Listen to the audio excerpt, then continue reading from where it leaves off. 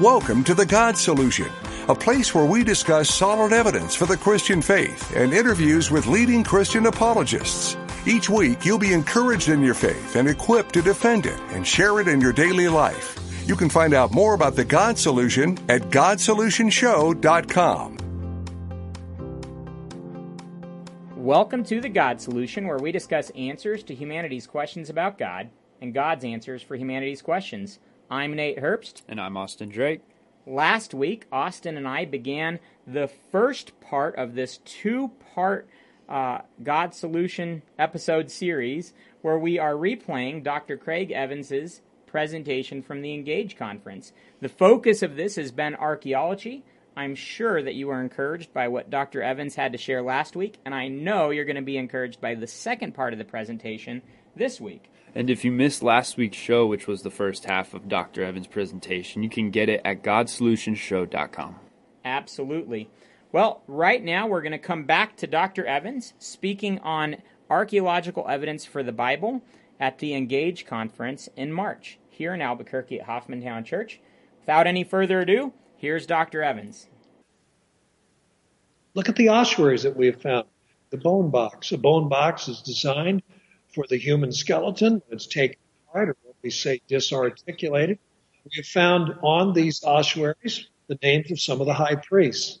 Most celebrated is the one that has the name of Joseph Bar Caiapha, better known as Caiaphas. Beautiful, ornate ossuary. And some have said, well, how do we know that the body of Jesus was actually taken down and placed in a tomb? Remember that theory some years ago? Jesus is left hanging on a cross. The dogs perhaps chewed up his body. Maybe he was never buried. And if he was never buried, then the gospel story of finding an empty tomb can't be true, because there was no tomb at all. At least no tomb anybody knew about. No tomb that anybody could visit that Sunday morning. Well, what did we find with the Caiaphas ossuary? We found 2 crucifixion nails. Now, it had nothing to do with Caiaphas or his family. They were elite people. They would be immune from such a fate. But we have learned, from these iron nails, there's human calcium attached to them. And what that shows is lots of people who were crucified were properly buried. And I know this sounds strange to us modern, but crucifixion nails were highly prized. They were talismans. They were like a lucky rabbit's foot, we might say. And you'd want to have a crucifixion nail, and you'd place it in somebody's tomb, and it brought good luck and protection for the afterlife. So here is somebody who used to be the high priest for many years, Caiaphas, and he's buried with what? 2 crucifixion nails? How strange. Well, 140 iron nails have been recovered from tombs. Now we're beginning to figure out why iron nails have been placed in tombs. They're good luck. But more importantly, we're finding that these iron nails were used in crucifixion and remained with the bones of the crucified people long enough that they acquired calcium deposits. And what all of this shows is crucified people, like Jesus of Nazareth, were in fact taken down from the cross and placed in tombs, exactly as the 4 Gospels in the New Testament say. So this idea that the Gospels are making up the story, that Jesus wasn't probably buried at all, but probably left hanging on the cross, and Bart Ehrman not too many years ago suggested that, there is no support for that idea at all. And the archaeological evidence, in fact, contradicts it. So this is what I'm talking about. This kind of archaeological evidence again and again shows that the gospel writers know what they're talking about. But it's not just archaeology as such, finding stones and glass and iron and bones and so forth, but the Dead Sea Scrolls. It's an archaeological discovery in a sense because the scrolls were found in caves. Some of them evidently were found in ceramic jars. And we all have heard about the 11 caves found near the Dead Sea beginning in 1947. My doctoral father, William Brownlee, was in fact in Israel in 1947 to 48. He and his friend John Trevor were there for different reasons. They had different study projects in mind, but the scrolls came to light. They photographed them and began to study them. Their lives academically were changed forever. It was my good fortune to study in 1977 until I finished my PhD to study with William Brownlee. Well, the scrolls changed a lot. The scrolls showed that the biblical text, what we call the Old Testament, was in fact well established and stable, that the Old Testament text we have today is not crazily different or somehow is mutated and evolved into something else, but it's the text of the time of Jesus. The great Isaiah scroll dates back perhaps as early as 200 BC. Some skeptics wondered if Isaiah 53 really was in the original book of Isaiah, because it describes a suffering servant, and the prophecy of Isaiah 53 matches the experience of Jesus so closely that there were some skeptics who believed that Christians wrote Isaiah 53, if you can believe that. And I could tell you a lot of really interesting stories about skeptics who said, no, you can't fool me. This is talking about Jesus, and somebody must have written this in the 1st or 2nd centuries AD. Well, then the great Isaiah scroll was discovered, and it dates between 150 and 200 BC. And Isaiah 53 is there talking about the servant of God who suffered on behalf of his people.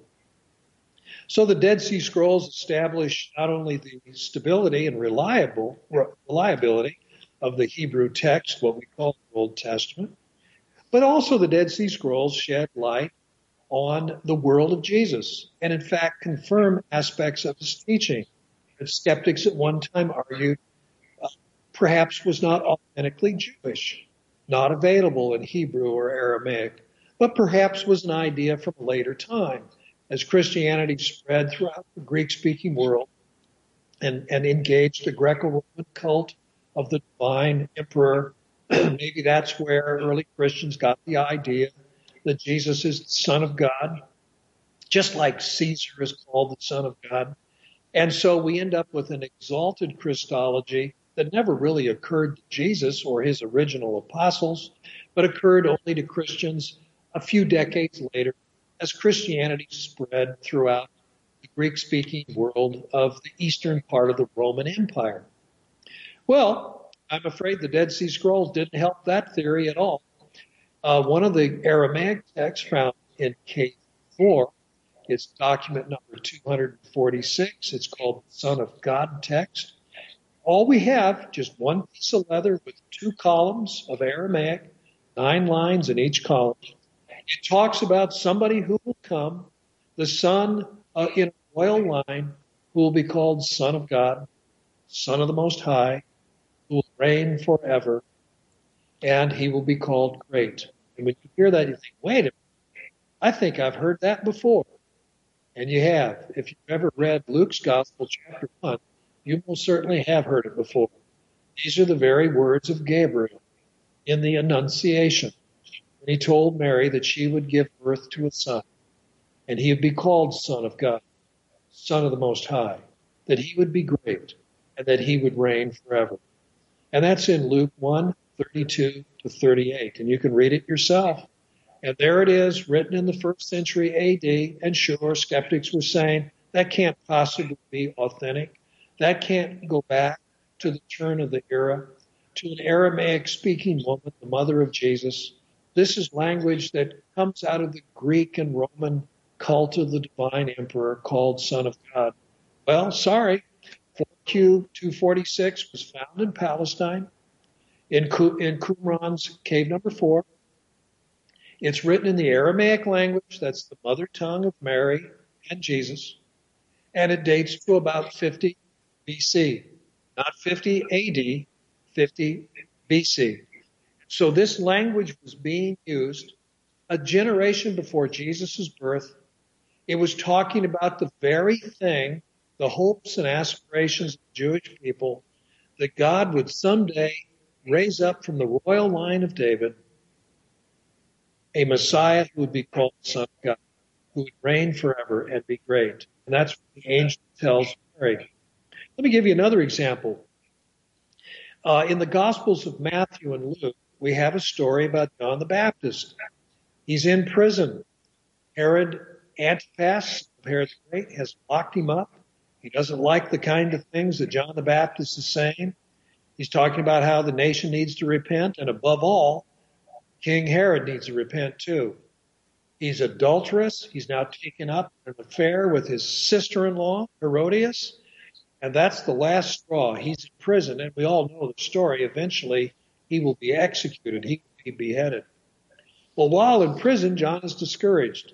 He's wondering why Jesus doesn't, in effect, break open the prison and rescue him. So he sends a couple of messengers to Jesus, and they ask him, "Are you he who is to come, or should we wait for somebody else?" And you can read it. It's in Matthew 11 and Luke 7.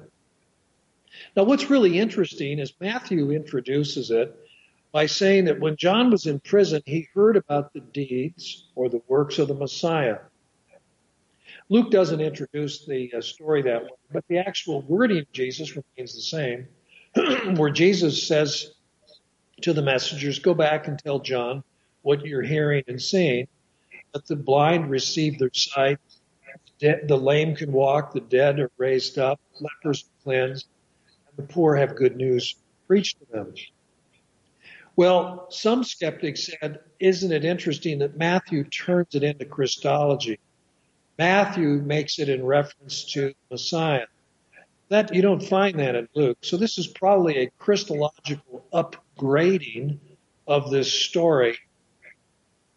But then we find at Qumran, also in Cave 4, document 521, a text that talks about what will happen when the Messiah comes. The text goes on to say, in the same kind of language, that the blind will regain their sight, that the dead will be raised up, the sick will be healed, and the poor will have good news preached to them. Scholars immediately saw the parallels between Jesus' reply to John and this newly published text, 4Q, that is Qumran K4, document 521. Some call it the Messianic Apocalypse. It was astonishing. But what's interesting is 4Q 521 begins with the words, "His Messiah, whom heaven and earth will obey." It is a messianic text. So the evangelist Matthew, introducing Jesus' reply to John by saying that John was in prison and heard about the works or the deeds of the Messiah, Matthew got it right. Matthew understood correctly that Jesus' reply was messianic. Matthew, I'm sure, didn't see this scroll from Qumran. He didn't need to. This was in the air. This is what people expected, that when the Messiah came, things like this would happen. The blind would regain their sight.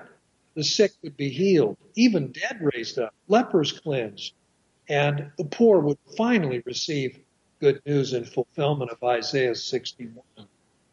But what's even more astonishing about 4Q 521 is not only does it say heaven and earth will obey his Messiah, it goes on to include words and phrases that come out of the book of Psalm 146, where it talks about how heaven and earth, God has made heaven and earth and everything in it. And it is God, Yahweh, who restores the sight to the blind.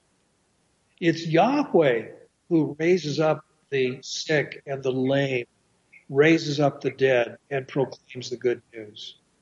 And yet, according to Jesus, Jesus is doing that. And so not only is the passage messianic, Jesus' reply to John, but it's a very exalted Christology.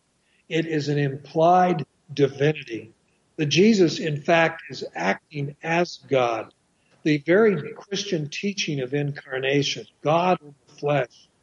And so the Qumran text not only supported what Matthew was saying, but ended up supporting Christian theology.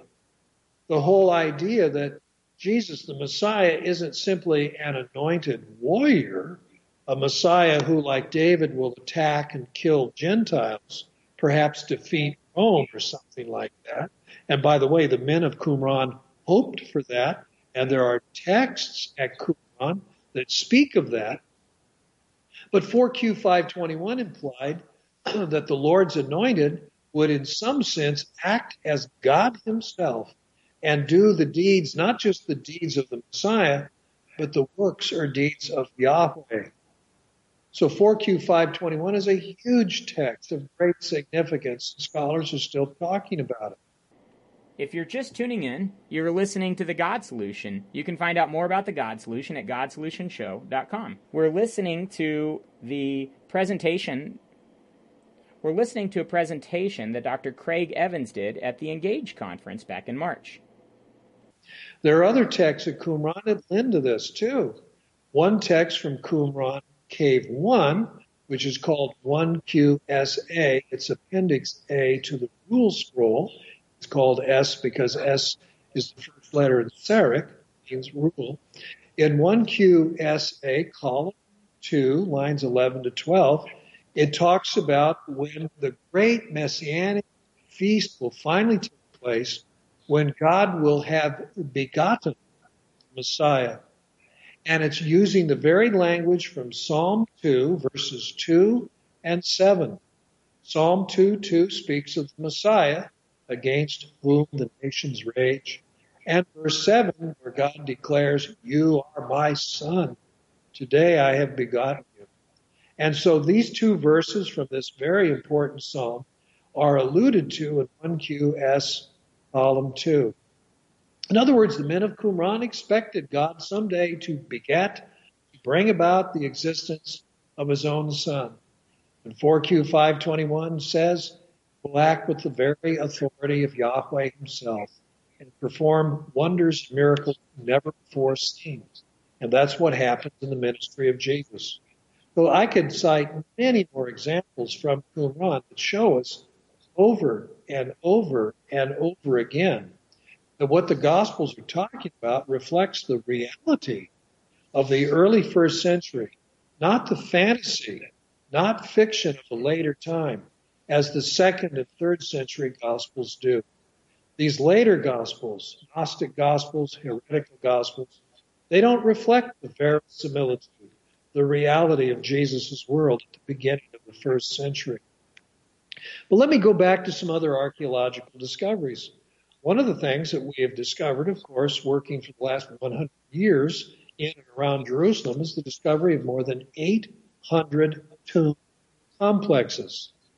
3,000 or 4,000 bone ossuaries, bone boxes, have been recovered.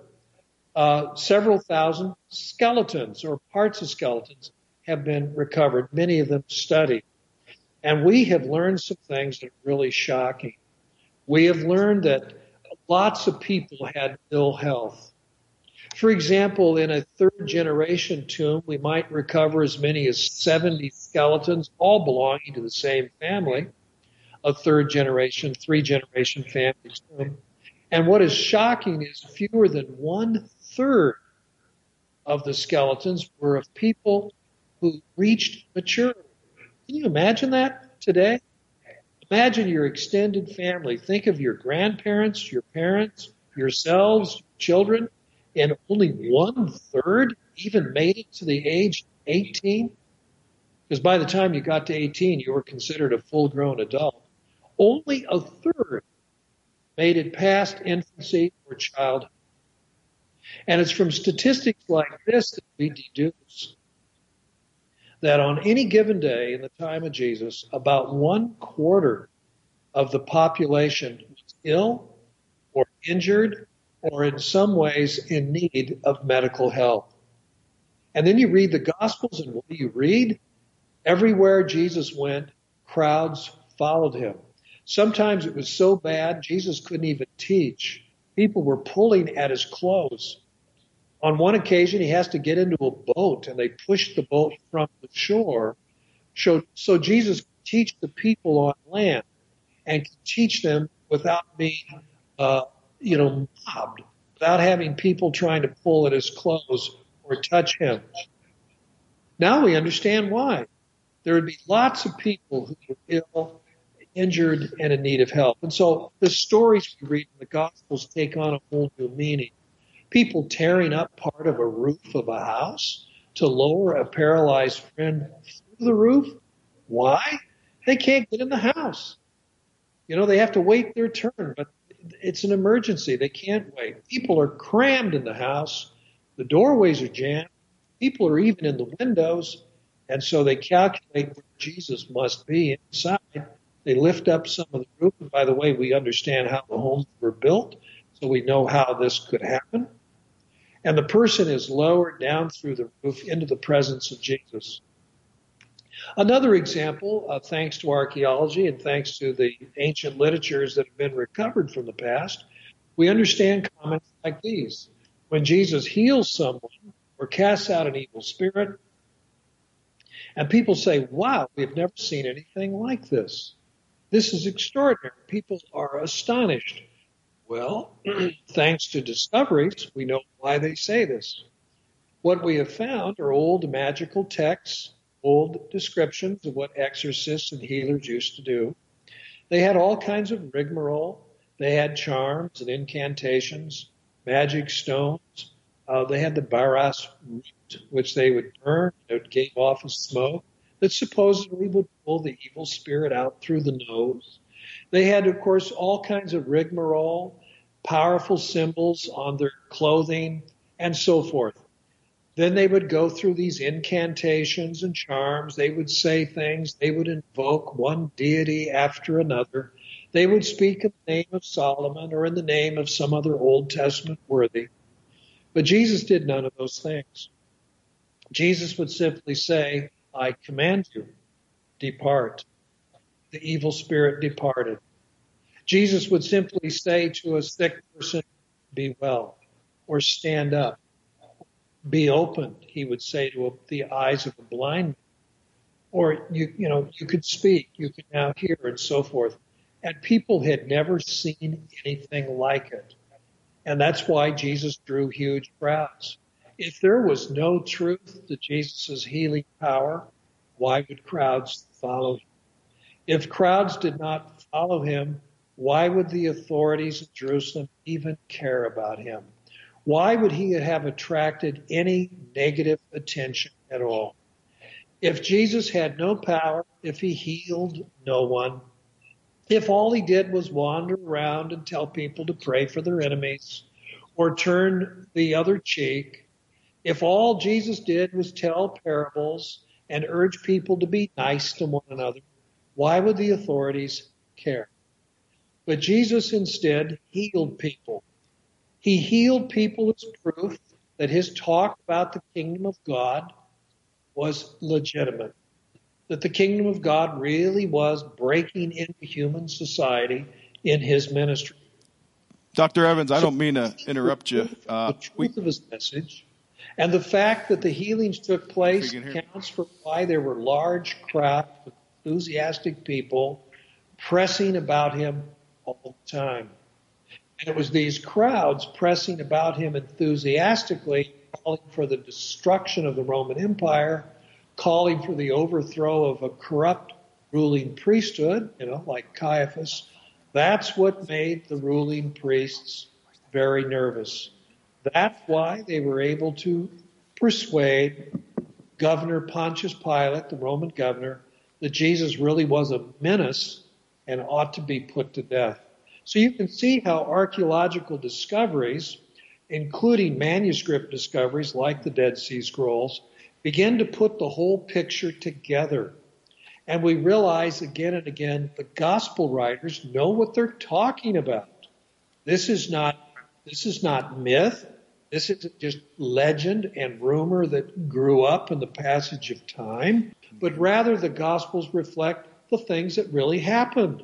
If they did not reflect the realities, then why would archaeology support it? So these things go hand in hand.